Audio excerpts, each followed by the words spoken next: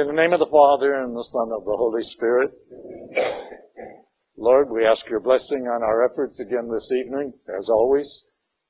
We ask that you help us to understand a somewhat difficult subject of justification by faith.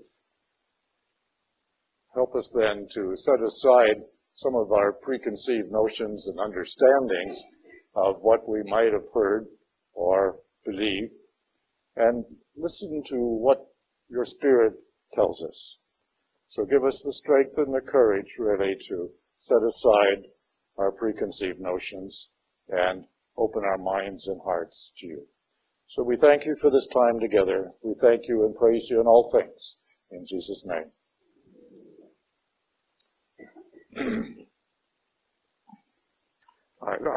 Excuse me.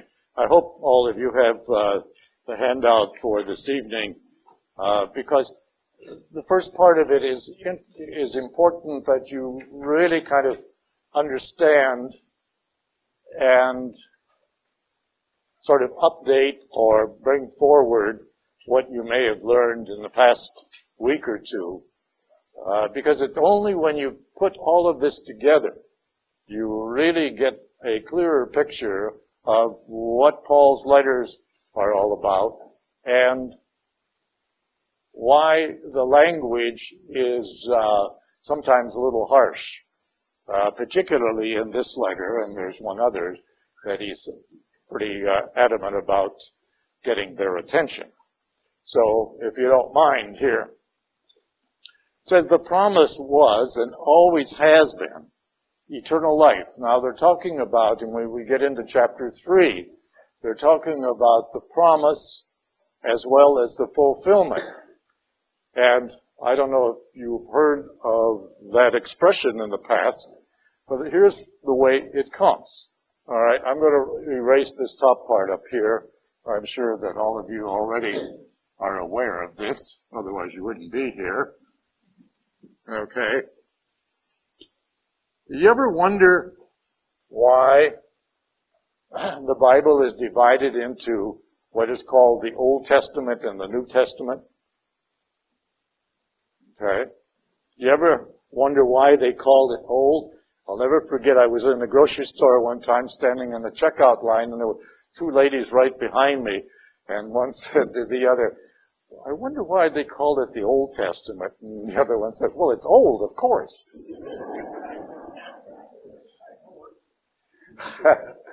Well, that was really for people of, let's say, uneducated people, not stupid people, but people who were uneducated. When the Vulgate was first written in the 4th century, primarily by St. Jerome, the word Vulgate comes from the same base word as our word of vulgar, meaning a crude language, or the language of the everyday people.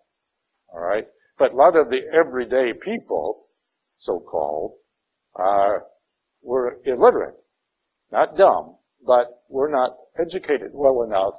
And so, Old Testament, meaning everything prior to Christ in Scripture, was just generally called Old Testament, and everything new since the 4th or 5th century was called the New Testament.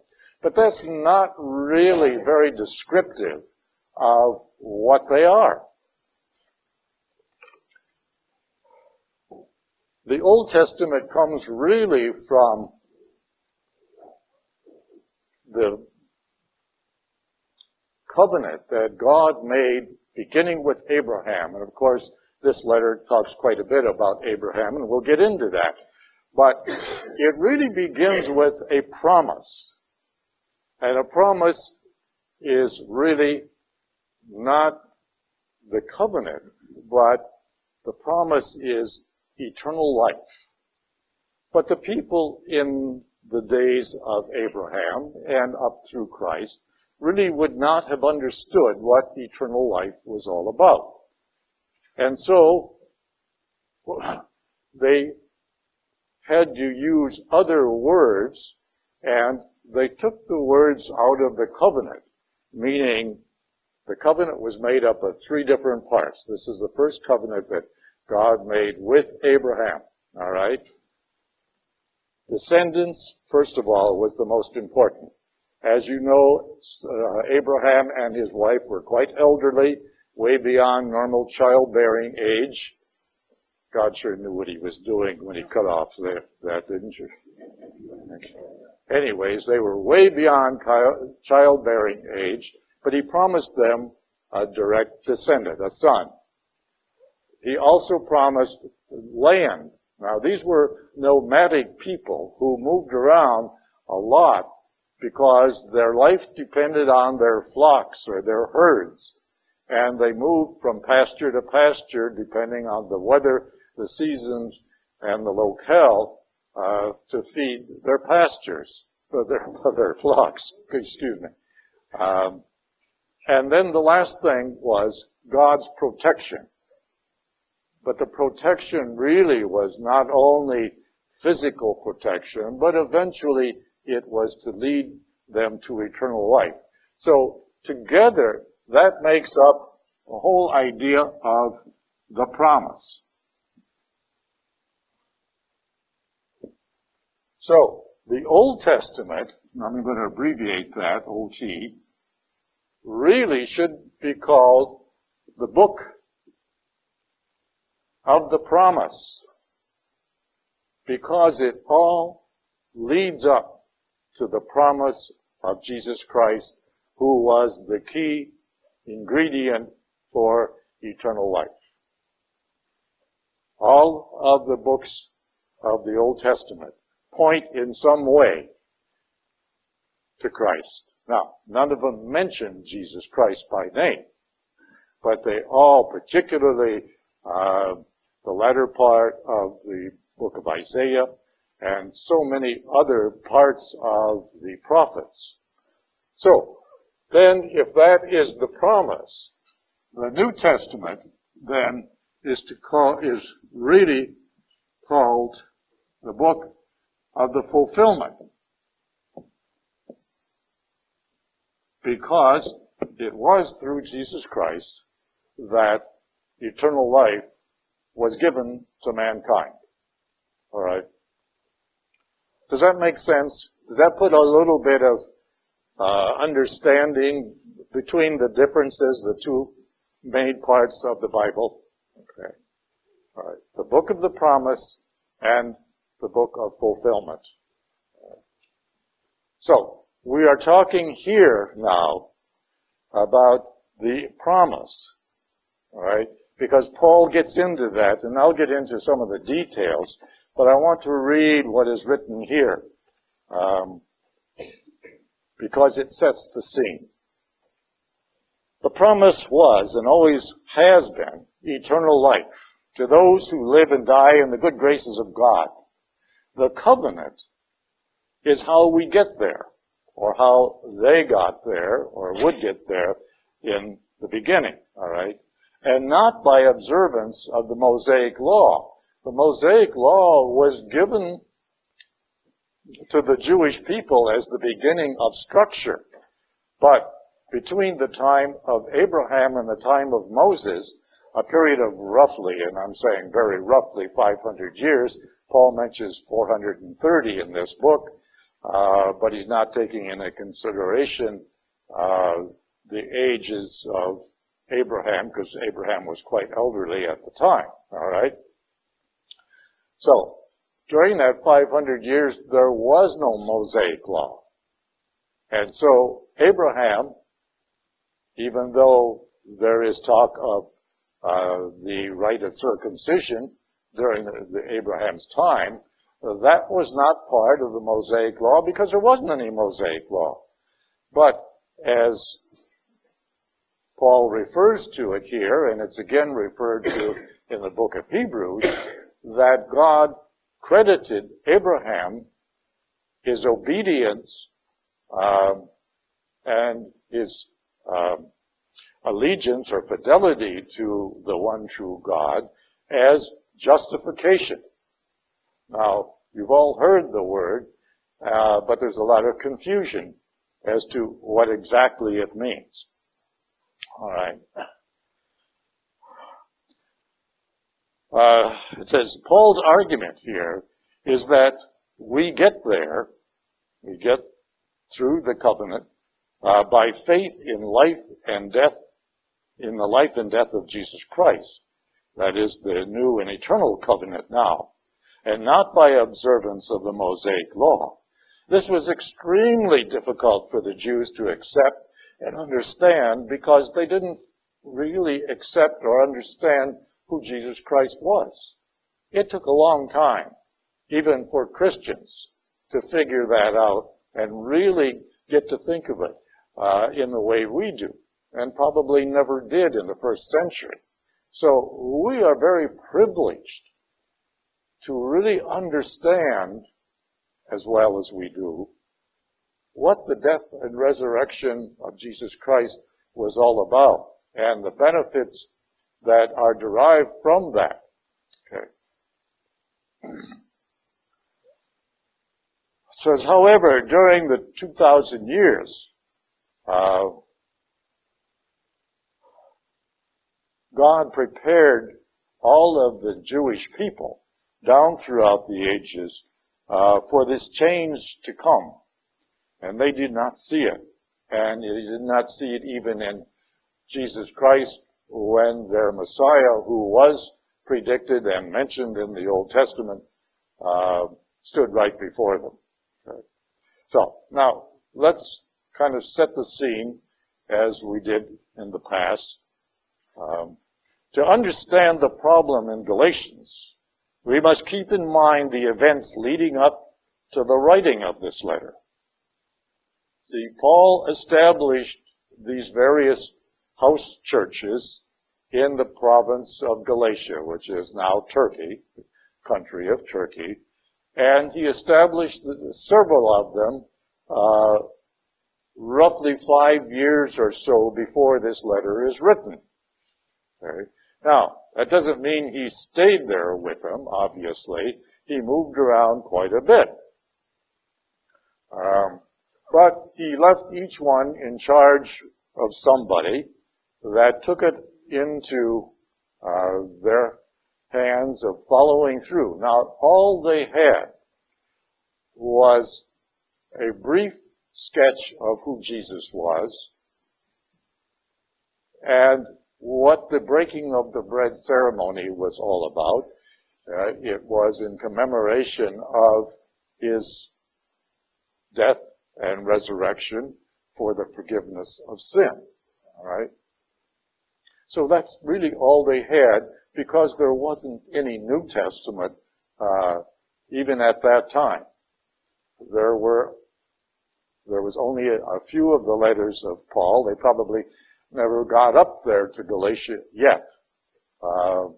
This is probably the 4th or 5th letter that he wrote. All right? Because you had Thessalonians 1 and 2 before that, Corinthians 1. So this could be the 4th letter probably. All right. Now, what happens here is that he is getting word that some outsiders, and we'll just use that as a general term, outsiders, and these are Christians who were possibly Jewish converts, or maybe they were Gentile converts, we're not sure. All right? They come into these small house churches and they try to discredit Paul, saying that he didn't have all of the information that was necessary to preach what he did. He never spent any time with any of the apostles. He was not an apostle, etc., etc. And, by the way, all of you Galatian Christians now have to observe all of the Jewish laws in order to be a good Christian. Well, of course, you can see the clash right there. But apparently they were very convincing, and so they began to observe the Jewish laws But when it came to circumcision, there was a lot of opposition. And that's how Paul gets wind of all of this going on. And so he writes this letter, and as we know from chapters 1 and 2, he's very angry. And he starts out very angry, without the generally flowery salutation in his letter, and he gets right to the subject. He justifies where he got his information, saying that he got it directly from God, that he didn't get it from the apostles, which was correct from what they heard, but he got it from a higher power. He got it from God himself. Now, as we know and read from 2 Corinthians, that he had some very deep revelations. We don't know whether they were visions or inspirations or what they were, but the Holy Spirit obviously empowered him with a great deal of theological information about Jesus Christ, and that is where he gets his information. Okay? And he feels that that is far superior to the apostles, and because he got it directly from Christ or through Christ, he considers himself just as much as an apostle as the other 12. All right? So that's kind of where we are up to this point. Okay. Any questions so far? Yes.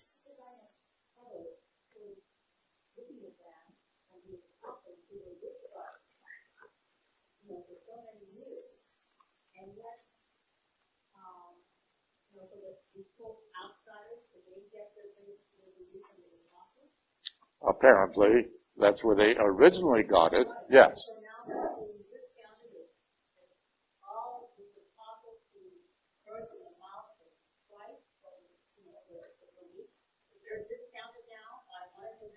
Oh, no. They're not discounting what they heard relative to Christ. What they're saying is they're discounting what Paul said to the Galatians originally, that they did not have to observe the Mosaic law. They vacillated back and forth, which we'll get into tonight. All right. Yeah. That's right. See, and that's where the confusion comes from. Yeah. Because Peter, particularly, and James adamantly refused to give up their Jewish ways. Now, we're talking 15, 20 years after the death and resurrection of Christ, and they're still trying to be good Jewish people. But you can see where Judaism and Christianity cannot coexist in the same person. You have a very inclusive style of faith in Christianity, but a very exclusive style of faith in Judaism, and the two can never merge entirely and harmoniously. All right? So that's where the problem comes in. Yeah. And we'll get into that in a little bit. Okay. Any other questions?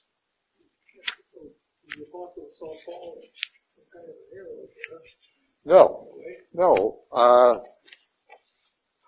Apparently, I get the opinion, but there's no clarification of that they never really spent any great time together.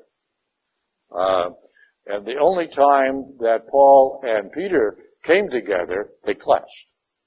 Yeah. And there was 2 times. Okay.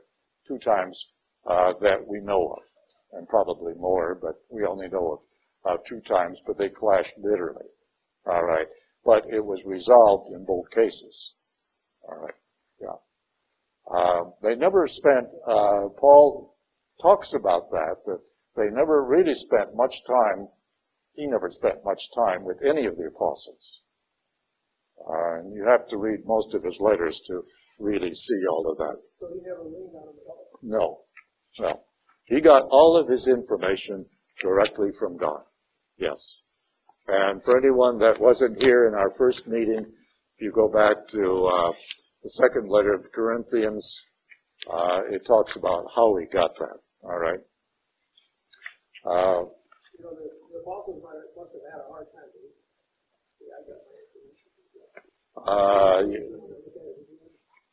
Well, I think what came out, or how they accepted it, was a number of people that Paul converted, and the fervor that came from those people was enough to convince the apostles. Now, we had another person way in the background who was somewhat equal to Paul, by the name of Apollos, who did a lot of the same kind of thing. But he never really sort of took over, and he never really had the support of God in the same way that Paul did. Okay.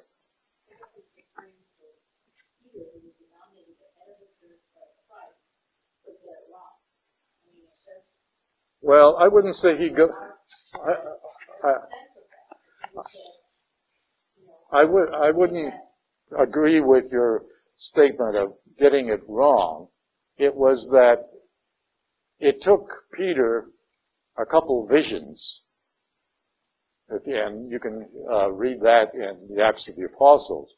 It took Peter a couple of visions from God to understand where Paul was coming from. But even then, he had a difficult time because of his strict Jewish leanings. Paul was obviously converted immediately, but not everyone is. So we have that kind of problem going on. Let's get into this subject here of justification by faith.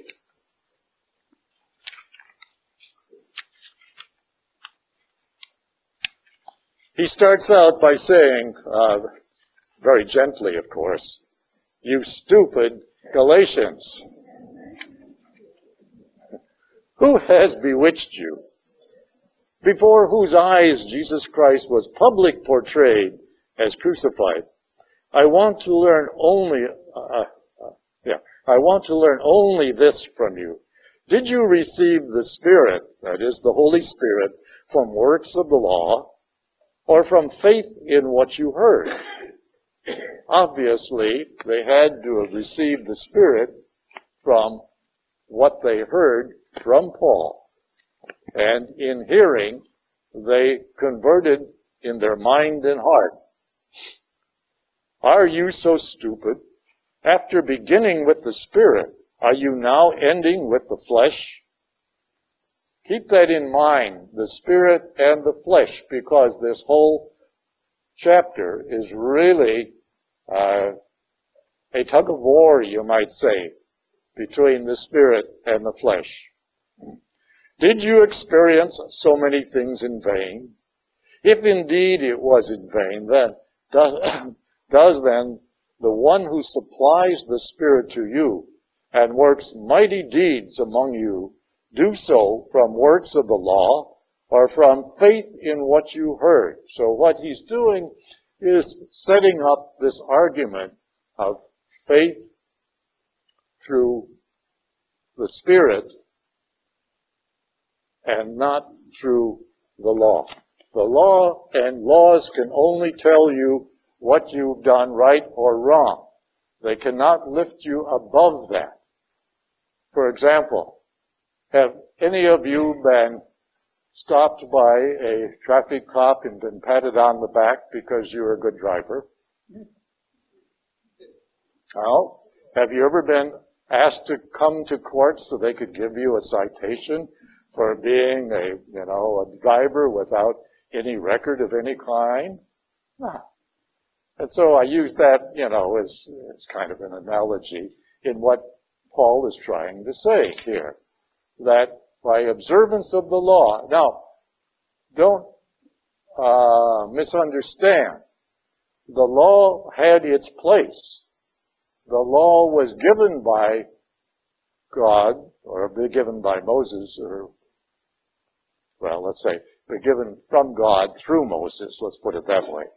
And it had its place because it allowed structure into the Jewish form of faith. All right? And it was necessary in many ways to establish these people as a nation and as having a specific form of faith, which sustained them through 2,000 years of many, many struggles. You read this particularly in the book of Daniel and, well, in many of the story books of the Bible, Esther, Tobit, etc. You'll read how the people were sustained by the law. And so it had its purpose. But now, with the death and resurrection of Christ, that purpose is ending. And the whole objective now is to convert people into accepting and understanding the benefits due from following Jesus Christ and being baptized. Okay. It says, realize then, it is those who have faith who are the children of Abraham. Scripture, which saw in advance that God would justify the Gentiles by faith, foretold the good news to Abraham, saying, through you shall all the nations be blessed. Consequently, those who have faith are blessed along with Abraham, who had faith. For all who depend on works of the law are under a curse. For it is written, cursed be anyone who does not persevere in doing all the things written in the book of the law.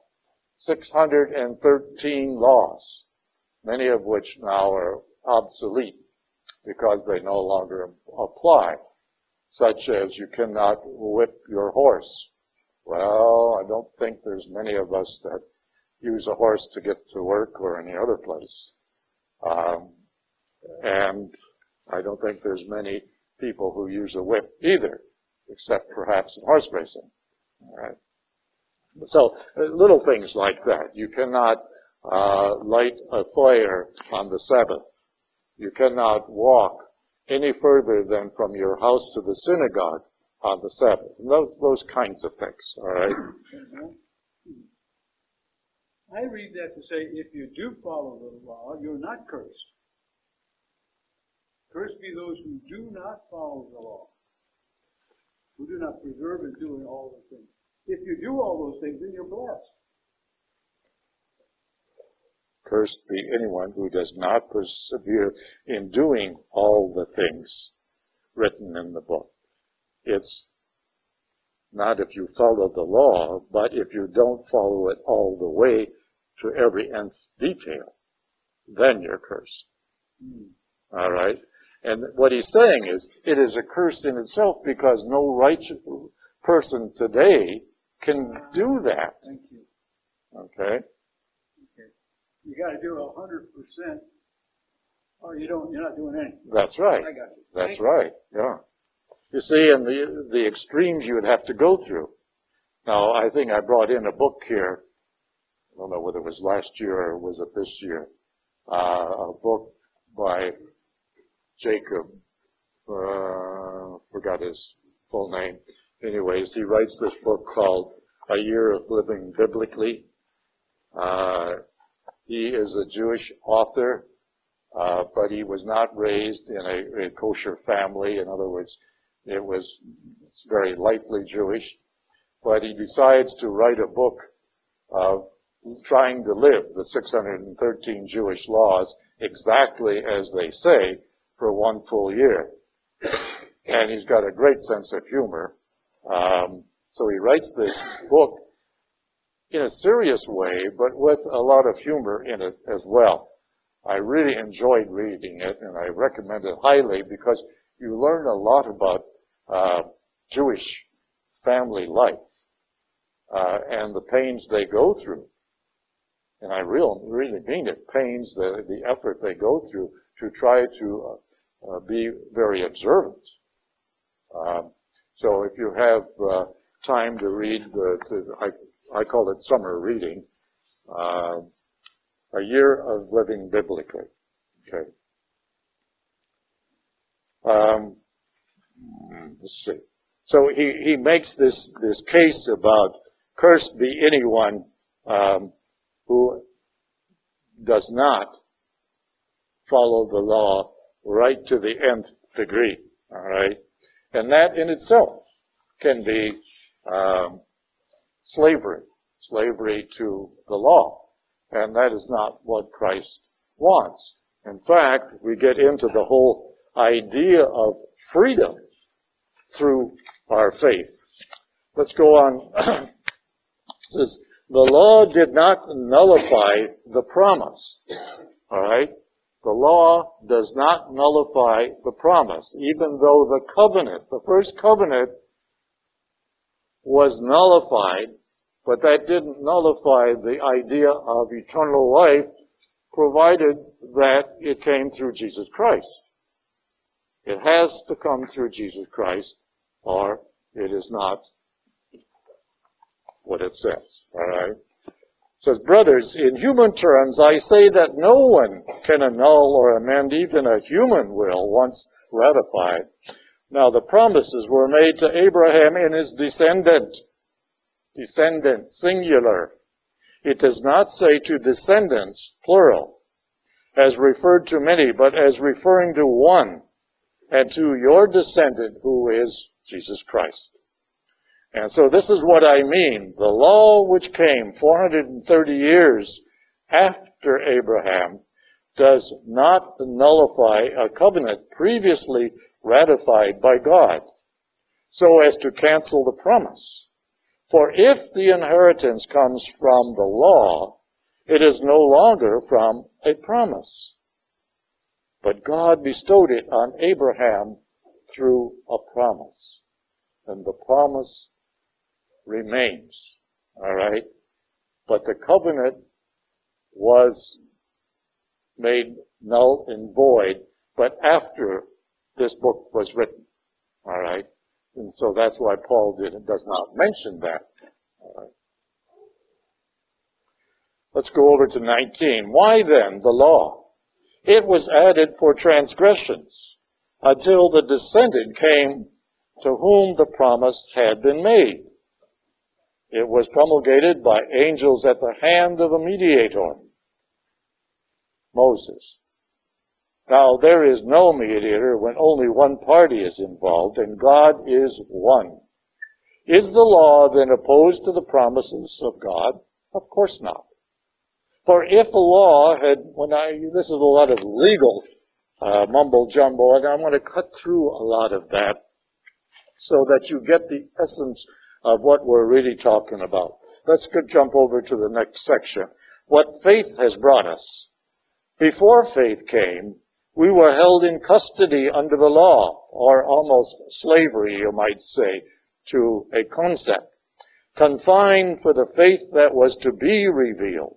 Consequently, the law was our disciplinarian for Christ, that we might be justified by faith. Now, what does justification mean?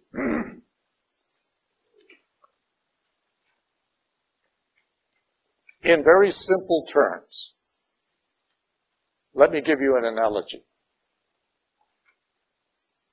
If someone stops you on the road and says, where is St. Clair Church? And they're headed towards Granite Bay. All right? So we would say, well, you're not going to get there heading in that direction. You've got to get back onto Baseline and head out towards Junction. And so they make a U-turn and get back heading on Baseline. That would put the person in the right direction. Doesn't get him there yet. He's got a few miles to go. But at least it puts him in the right direction. Okay, you got that? All right. That's what justification is. People who were heading in the wrong direction for the right thing, but the wrong direction, but now they are being put into the right direction. And they're accepting that. So that's all justification really is. Being made right or put in the right direction, heading towards God. Simple enough? Okay.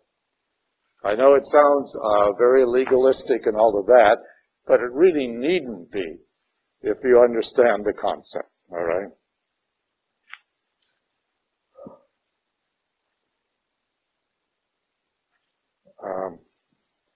Trying to read some of my own notes here.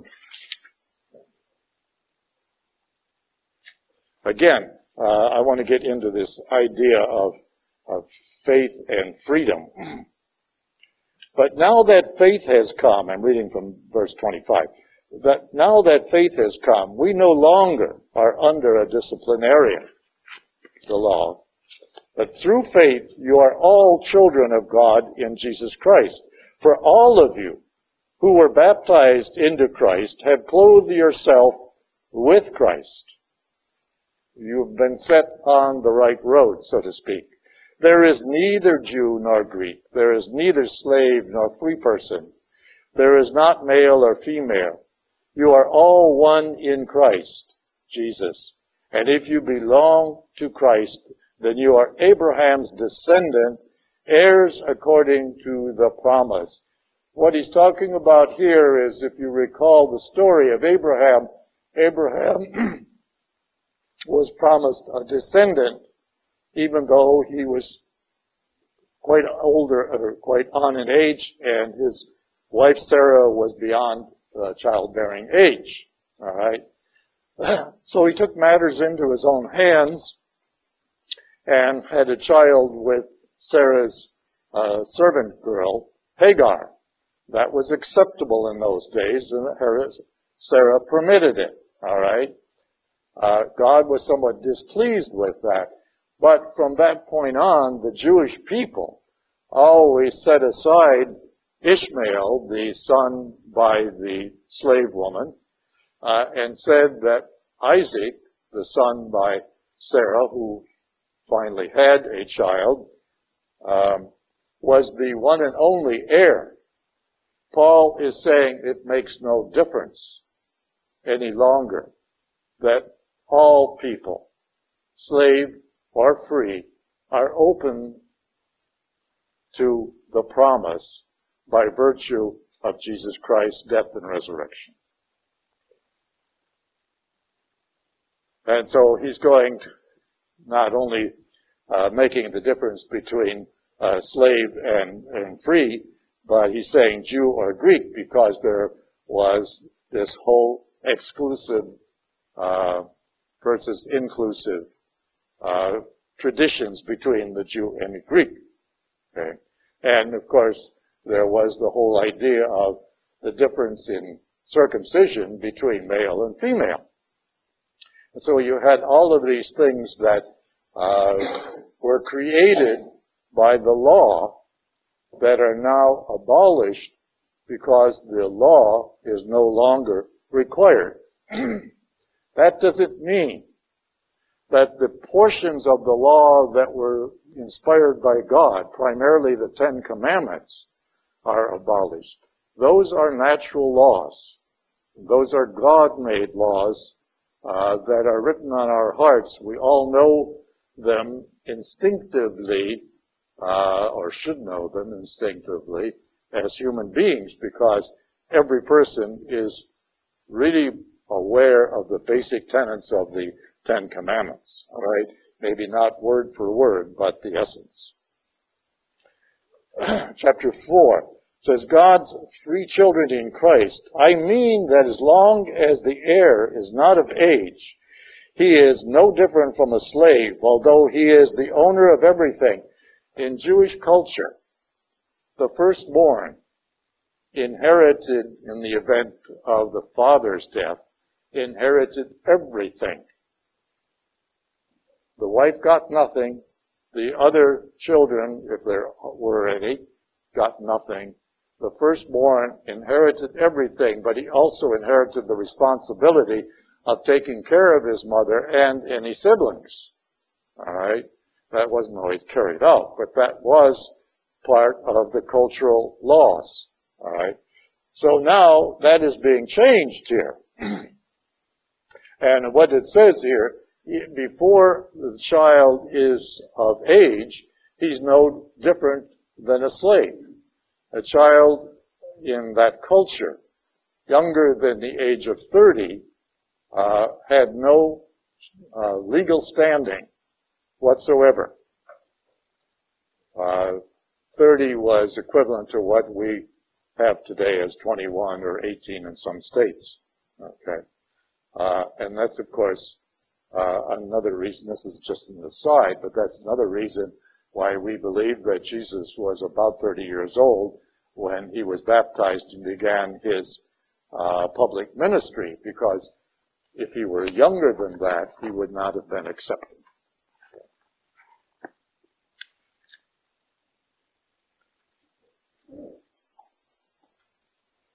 Let's go over to the next page, verse 8. At a time when you did not know God, you became slaves to things that by nature are not God's. So to things that, But now that you have come to know God, or rather to be known by God, how can you turn your back again to the weak and destitute elemental powers? He's talking again to the Galatians. How can you go back after you've once experienced Jesus Christ and have been baptized? How can you go back into observing the Jewish law? They do not mesh well. Okay? And really, that's the essence of the whole theme of the book of Galatians. All right? If you want to underline that, how can you turn back again to the weak and destitute elemental powers? Do you want to be slaves to them all over again? You are observing days, months, seasons, and years, and I'm afraid on your account that perhaps I've labored for you in vain. What he's trying to do is shame them a little bit. Shame to the Jewish people or to cultures in that region at that time was a very important element to be avoided. Shame in any way, shape, or form. All right? So what he's trying to do is embarrass them a little bit.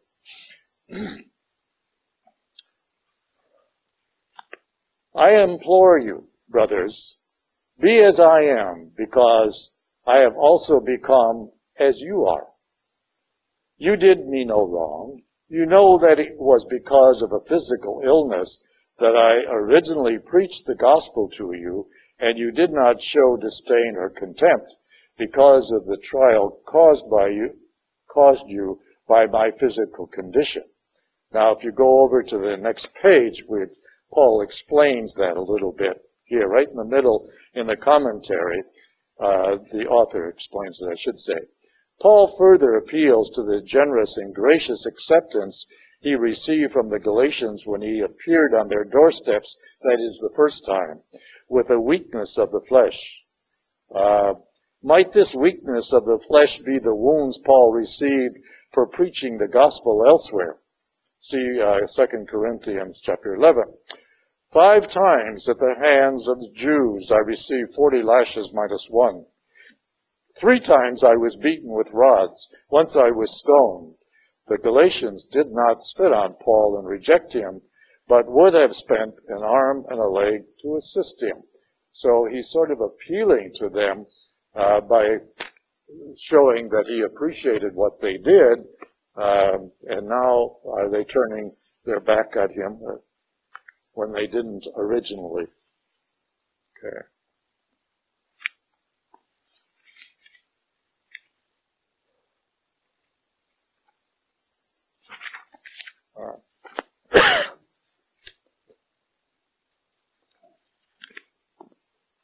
let's go over to verse 21. It says, tell me, you who want to be under the law, and he's belaboring this a little bit, I think, but nevertheless, it's important for us to understand this whole idea of justification by faith, because if you recall, this is the basic argument that Martin Luther used in breaking away from the Catholic faith back in the 15th century or 16th century, and beginning of the Protestant Reformation.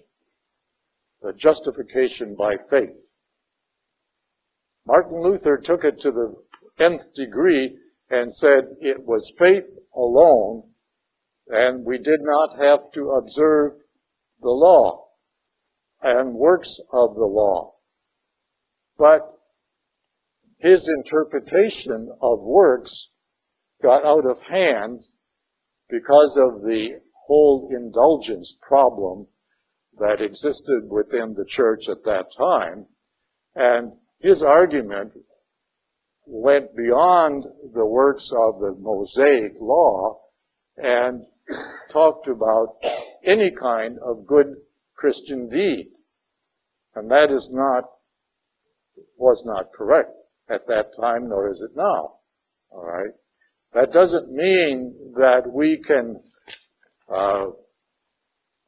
be good Catholics or good Christians by going to Mass and developing a relationship with Christ and totally ignoring our neighbor. But that is the extreme to which Martin Luther's concept went to. That faith alone was all that was necessary for salvation. And the Catholic Church has always said, no, that is not correct. That your faith has to be expressed through your charitable works and deeds, your example, and the way you live, and follow the rest of the teachings of Jesus Christ.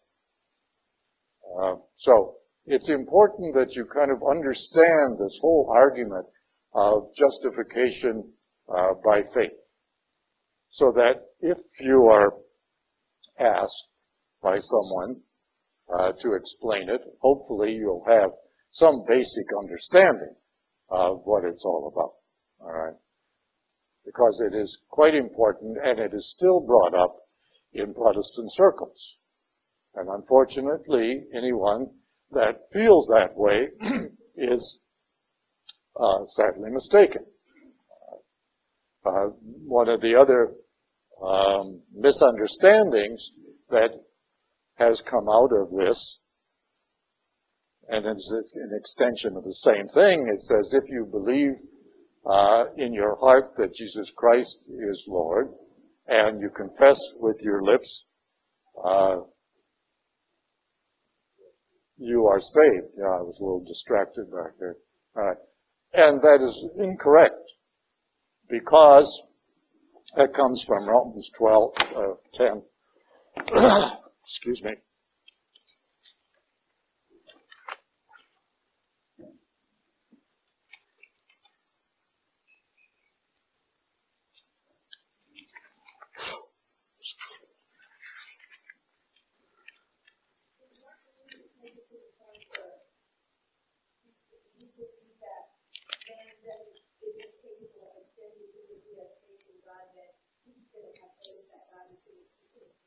Yes, that's pretty much.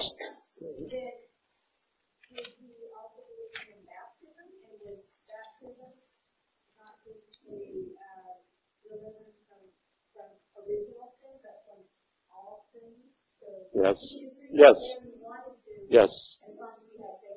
Right. In Romans chapter 10, verse 9, it says here, and this is very short, if you don't have it, that's fine, just listen up. It says, for if you confess with your lips that Jesus is Lord, and believe in your heart that God raised him from the dead, you will be saved. All right? That's one verse taken out of context. But if you read the very next sentence, it says, because faith in the heart leads to justification. Confession on the lips leads to salvation. It doesn't guarantee it. You catch the point? Right? Means that by leading it, you've got to observe all the teachings of Jesus Christ. That faith, faith in the belief and confessing on the lips is only the beginning. Susan? Well, I think a lot of it depends on what those translated words are, because in the very book that we have right here, Yeah. it doesn't say these. No, I know that. But it says, and so, is justified, Yeah. which is what it says. There was a lot of argument. See, I got an older version here. Yes. Yeah. There was a lot of argument over that. So the translation has changed, but that is what it refers to, though. All right. This is a little bit stronger. Yes. You said heading in the right direction. But if you don't head in the right direction, you may not be justified. So that's where you continually what?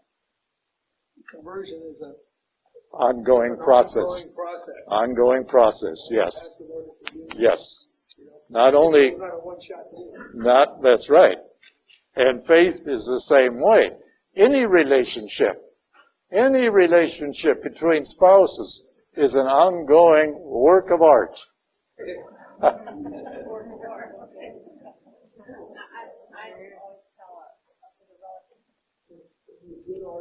Actually, my father-in-law, I'd always say, well, if you, just the case, if you accept Jesus Christ as your Savior, then you're going to live accordingly. If you don't live accordingly, you're not really accepting Him as your Savior. That's right. Yes. Yes. Yeah. That's right. If you accept Jesus Christ as your Lord and Savior, then you're going to live according to His teachings. Because to be a true disciple, the word disciple in itself, and who are the disciples today? Those who follow Christ. All of us, hopefully. Any dissenters in here? All right. Those who follow Christ, yes. Now, let me give you a little bit of present-day comparison between what's going on in Galatia at the time of this writing and a situation we have right in our midst today. Someone asked me about a church that one of their relatives was buried from recently, St. Michael's in Carmichael, okay? And the pamphlet that they brought, it says St. Michael's Roman Catholic Church. Inside, talks about the schedule of masses, daily mass, Holy Rosary, confessions, Novena to St. Joseph, First Friday, blessing of religious articles, Legion of Mary, so forth and so on. Okay? Sounds pretty authentic Catholic, right? Isn't it? Because I knew that there was only two churches in Carmichael. One's Our Lady of the Assumption and the other was St. John Evangelist. Where this one came from, I was concerned. So I did a little looking up. They are not in the diocesan directory. They are not recognized by the bishop. I called to find out for sure. All right. What this church is a breakaway from the Catholic Church after Vatican II, following the excommunicated Archbishop Lefebvre, a Dutch bishop, and a number of bishops who followed him. This church apparently was part of the diocese prior to Vatican II, but somewhere around the 1980s, it broke away. Excuse me, my voice is going out. It broke away from the Catholic Church direction and retained all of the rituals, teachings up to the time of Vatican II. All right, Vatican II ran from 1962 to 1965. The 16 major documents that were issued didn't come out for another 7 or 8 years. So we're talking around the beginning of 1970. It took still another 5 or almost 10 years before all of those were implemented. A lot of churches did not accept the teachings of Vatican II. So what happens is this particular church went its own way. It retained the name St. Michael's Roman Catholic Church. It retained most of the rituals, but started deviating in its own direction. And a couple of people that are present tonight were there for the funeral, which was all in Latin, but it was a different form of Latin, different words. The whole ceremony was slightly different, but nevertheless different than what they remember as being a Catholic funeral back prior to Vatican II. So you have a modern day, you might say, example of what's going on in Galatia. Paul established these churches, but people came in and said, no, that wasn't the correct way of doing things, that you had to go back and be good, faithful Jews in order to be good Christians. And they confused the whole number of these house churches. So you have kind of a modern day analogy right here. And so these things do go on. That's why the structure of the church is such as it is, because it maintains the unity and the continuity all throughout all of the recognized and associated churches of the Pope, or under the Pope. Yes, Connie?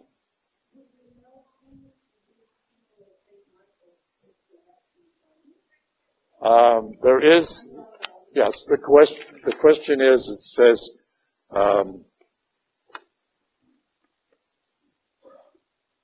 well, there's two ways of looking at it. It says, Arch Confraternity, I've never heard of that, of St. Stephen. It says, contact a person by the name of Ed Golan for meeting times. And then there is a portion of a letter, of a pastoral letter from Archbishop Lefebvre, who is still alive, if I recall. He's dead. Yeah, okay, well, anyways, or his followers. And if you read this, it reads like something out of the 1960s. Yeah. Yeah, there was Lefebvre. Well, that's true. There was Lefebvre and 3 other bishops. Yes. Beginning in Holland. But they attracted a number of people throughout the world, unfortunately. But they tried. They tried. They tried, but it didn't take, apparently. Yeah. So when you grumble or gripe or hear people grumble and gripe, unfortunately they do, about some of the strictness of the church, there is very good reason for it. Okay? It is what keeps it similar, because you can go to any true Roman Catholic church throughout the world, and the readings will be exactly the same. The format will be exactly the same. Maybe the songs will be a little different, some better and some not so good. But nevertheless, you're going to the same church. Okay. Now, That's not to say that we have, I think it's 7, what they call Latin rites. There's a Byzantine rite, Armenian rite, and a number of others. I don't remember all of them. They are still in line or league or allegiance with the Pope, but they retain some of their ethnic differences. All right, the Mass is basically the same, but they do have some ethnic differences. Their Mass will be in their own ethnic language as well. Yes, ma'am. Yes. No. No. Yes. I think they use the word Catholic too. Yes. Coptic Catholic Church, over on Kirby and Vernon, I believe it is. Yeah. Yes, you can. But the church has always, you might say, tweaked the language of the Mass throughout 2,000 years. You know, the fact that it went from Latin, which was used for 1,500 years, to the local language, was a major change, which a lot of people, including these people up here, would not accept. No. Yeah, we can't, you're right. We cannot, I can't give you a good answer to all of your questions, because that's not for me to decide. All right. I would think that many of the people that go to that church really don't know the difference. Well, you can see I hope you can see the advantage.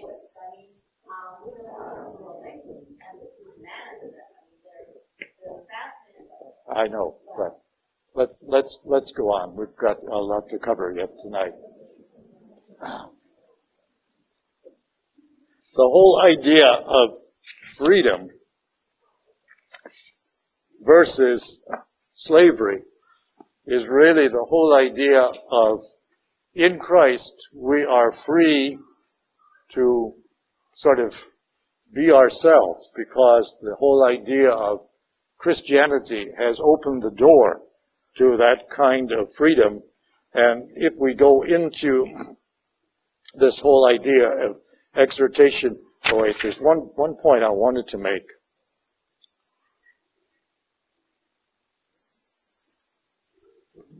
Before we leave the other part. It says,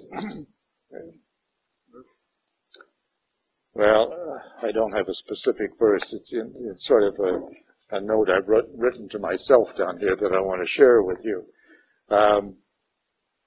Because of Christ's death and resurrection, the shift from a faith-based in the body, that is land-based, body-based, descendants, land, protection, etc., which really imprisoned people because it didn't allow them to do a lot of the ordinary things that they supposed to do or wanted to do. But now that we have Christ, our freedom comes from the Spirit and not from the law, and we are not bound by a lot of minutia that the Jewish law required of us. Most of our faith comes from the doctrines and the dogma that are listed, but those are not laws. Those are statements of belief, or statements of faith. The laws that we follow are more for structural purposes than anything else. And so that is really the essence of what all of this is about. Keep in mind that the Old Covenant was land-based or physically based, whereas the New Covenant is all based on the Spirit. And when we get into chapter 5 and beyond, the whole idea of Christian living is what we have to reflect on and live by. Again, we cannot take our faith or our belief in Christ as being an end in itself. The whole idea of faith in Christ is sort of a vertical. Faith in Christ is a vertical activity.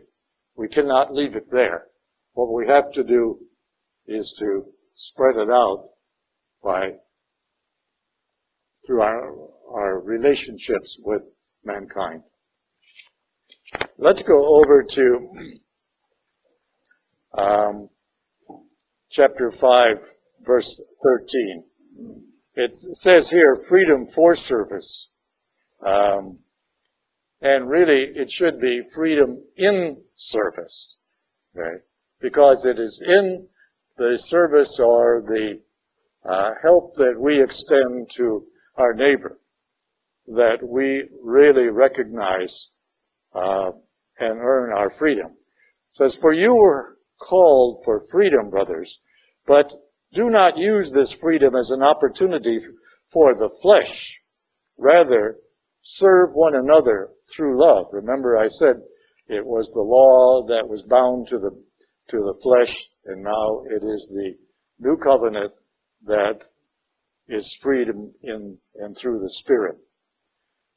For the whole law is fulfilled in one statement, namely, you shall love your neighbor as yourself. But if you go on biting and devouring one another, beware that you are not consumed by one another. I say then, live by the Spirit, and you will certainly not gratify the desires of the flesh. For the flesh has desires against the Spirit, and the Spirit against the flesh. These are opposed to each other, so that they may not do what you want. You may not do what you want. But if you are guided by the Spirit, you are not under the law. Now, the works of the flesh are obvious: immorality, impurity, licentiousness, idolatry, sorcery, etc., etc. It says, I warn you, as I warned you before, that those who do such things will not inherit the kingdom of God. In contrast, the fruit of the Spirit, and this is the first time he's bringing this subject up. It does come up in other letters. In contrast, the fruit of the Spirit is love, joy, peace, patience, kindness, generosity, faithfulness, gentleness, and self-control. And against such there is no law. Now, remember though, the fruit of the Spirit, fruit like fruit on a tree, is the end result of the purpose of that tree. Alright? So, the fruit of the Spirit is the reward that you receive by doing these good deeds. Remember, good deeds are not the same as works of the law. That is the big mistake that Martin Luther and his followers made. The good deeds that are mentioned here and elsewhere in Paul's letters are not the same as the works of the law. Now, those who belong to Christ have crucified their flesh with its passions and desires. And if we live in the Spirit, let us also follow the Spirit. Let us not be conceited and provoking one another, envious of one another, and life in the community of Christ. And so you will, I'm reading down a little bit, it says, bear one another's burdens, so that you will fulfill the law of Christ. And the law of Christ really is interpreted as you might read elsewhere. It's the same as the mind of Christ, or what Christ has really wanted for you, the whole will of Christ. Remember, if we pray for the grace and the strength from the Spirit to do what God has asked of us, then we are fulfilling the will and the mind of Christ, or the law of Christ, as he says here. I don't like that phrase, but that's what it is. For if anyone thinks he is something when he is nothing, he is deluding himself. Each one must examine his own work, and then he will have reason to boast with regard to himself alone, and not with regard to someone else. For each will bear his own load. One who is being instructed in the word should share all good things with his instructor. And he goes on and talks about all of the things that you should be doing here. And finally, let's get into the conclusion of this letter to the to Galatians, It says, "See with what large letters I am writing to you in my own hand." Now that's an interesting statement, because from that the church has kind of surmised that Paul did not actually write many of these letters. He may have dictated them to somebody else, and then they probably cleaned up the language and so forth. But in this case, he is really adamant about getting his point across, first of all, of who he is, where he got his information, and the whole fact that the works of the law are no longer required. That's the whole essence of this letter. But now he's saying, "See with what large letters I am writing to you in my own hand. It is those who want to make a good appearance in the flesh who are trying to compel you to have yourselves circumcised, only that they must not be persecuted for the cross of Christ. Not even those having themselves circumcised observe the law themselves. They only want you to be circumcised so that they may boast of your flesh. But may I never boast except in the cross of our Lord Jesus Christ." That's the essence of Paul's whole repertoire, you might say, of his letters. That he would boast in the death and resurrection of our Lord Jesus Christ, and what it means to us, and how it affects our daily life. And it's something that we should take to heart, because so many people are so accustomed to knowing, when Easter comes around, that, we're going to celebrate the death and resurrection of Christ. And a week after Easter, it's already forgotten. And you can't do that. As a good Christians, you've got to be somewhat reminded, not so much of the morbid side of the death and resurrection of Christ, but the fact that it was done out of infinite love by the Father and by Christ himself. And what did Christ actually sacrifice? His earthly body. All right? His earthly body. Now, don't misunderstand saying, because he was God, it probably didn't hurt. That would be missing the point. He came to earth to be one of us, setting aside his divinity in all things, except where it was necessary to make a point or to convince people that he had the right to say what he did, meaning his miracles. All right, but he never used any of the miracles for his own purpose or advantage. So, his death and resurrection was extremely painful. And he accepted that, knowing what it was all going to be about. Whether he knew as the human Jesus that he was going to be resurrected on the third day or not, we don't know. Obviously, as God, he did. But again, he set aside his divinity. And so, he went through life and death as any other human being would, because he was representing all mankind. And to say, it didn't hurt because he was God, would be totally missing the point on our part. and not seeing it for what it was. I remember when I gave a lecture one time, shortly after the movie of the Passion of the Christ, some young lady said, well, she didn't see it because she didn't want to think of her Lord and Savior with all the blood and whipping and lashes and all that stuff. And yet I was thinking, because it wasn't the point or the place to argue with her, but she's missing the whole point, that the blood and the whipping and the crown of thorns and the nails and the sword pierced in the side and so forth was for our benefit, was really for us. And for us to ignore that is ignoring actually the epitome of the life of Christ. And so we should take that to heart.